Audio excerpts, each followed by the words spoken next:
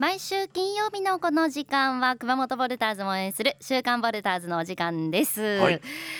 ボルターズ先週までは14勝20敗で西地区の5位というような状況だったんですが、はい、実は今週はですねちょっとタフなスケジュールになっておりまして、はいはい、先週末アウェーで2試合戦って、今週水曜日にホームで1試合で今週末またアウェーに行ってで2試合戦うというような中での1週間になっておりました、はい、そんな中でまずはですね先週末アウェーでの西宮ストークス戦2試合を振り返りますと、はい、ちょっとここはさらっといきますと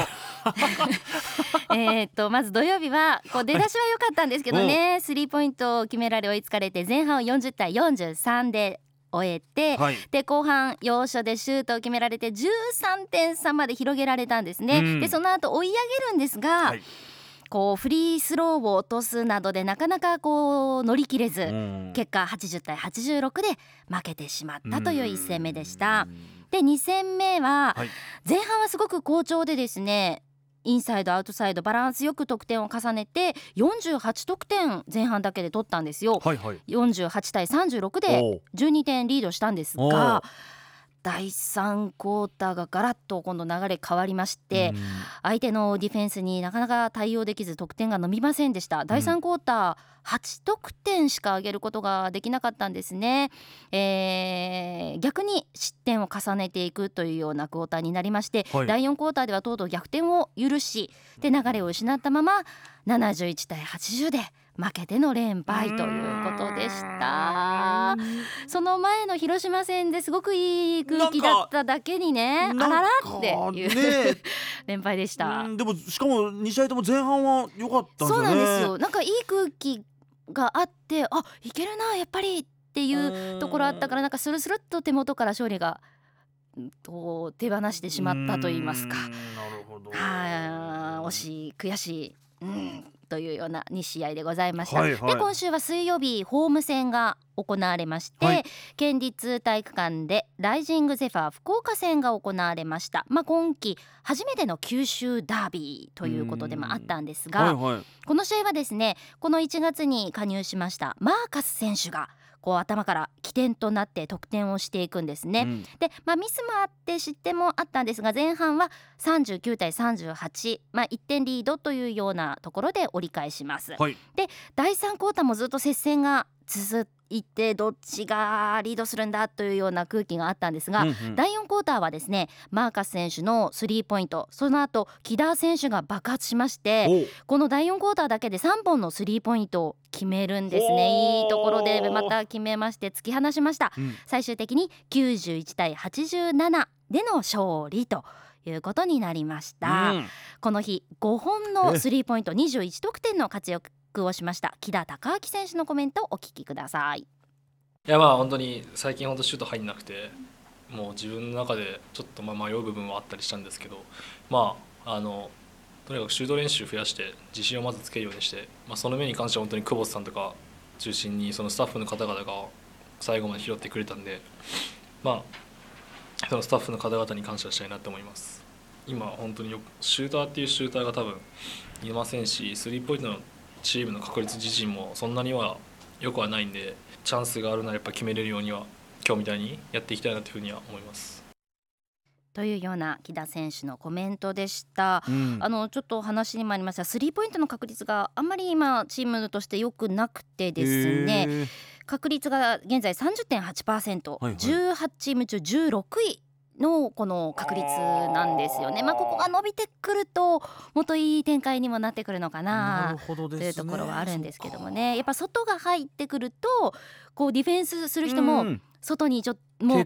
警戒してで内側ゴール下が空いて得点もしやすくなるっていうバランスもありますから。これ去年はどうだったんですかそのスリーポイント確率。去年もそこまで特別良かったわけではないですが今年ちょっと怪我人が今ちょっと多くなってしまってるっていうところも苦しい状況今ちょっと乗り越えたい状況ではあるというような時期になっております。なるほど。で、今週末来週末がアウェー戦が今度また続くんですね。1日2日がアウェーで仙台と、こちらが東地区の1位でまた強豪との対戦ということになります。で来週末8日9日こちらもアウェーで再びライジングゼファー福岡との対戦ということになります。で次のホームゲームは県立体育館で15、16そして22、23とこちらまたホームゲームが続くということになりますので、ぜひ皆さんホームゲームも楽しみにしていただければなというふうに思います。さあそしてもう一つここでお伝えしたいのが、ちょっと今週はですねバスケット界で衝撃といいますか悲しいニュースがありましたのでお伝えしたいなと思うんですが、皆さんもご存知だと思うんですが、コービー・ブライアントさんが事故死というね、月曜日衝撃的なニュースがありました。元 NBA 選手でレイカーズ一筋20年プレーをしたスーパースターですよね。コービー・ブライアントさん41歳がヘリコプターの墜落事故で亡くなりまして、バスケット界衝撃と悲しみに包まれたんですが、もう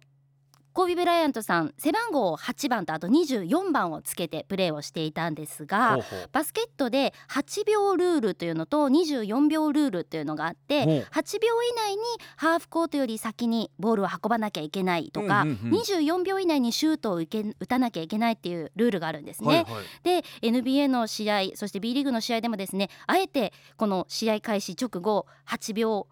間ボールを進めずにブーというブザーが鳴るまで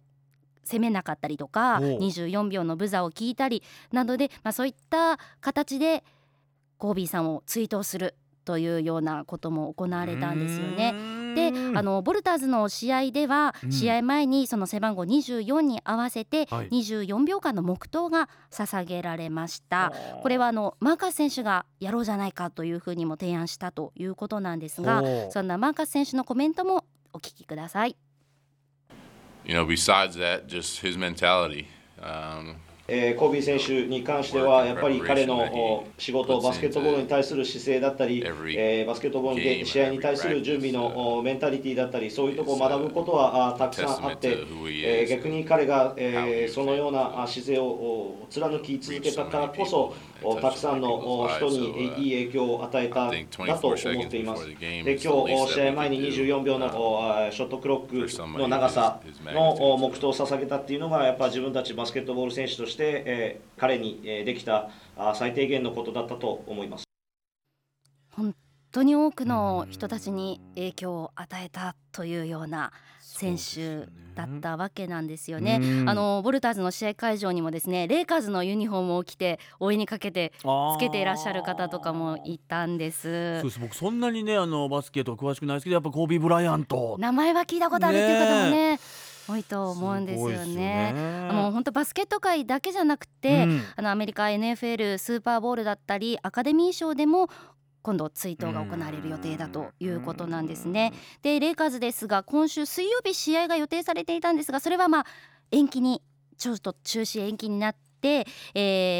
初めての試合というのが2月1日明日ですね、日本時間の明日レイカーズのホーム、ステーブルズセンターで試合が行われるということで、ちょっとね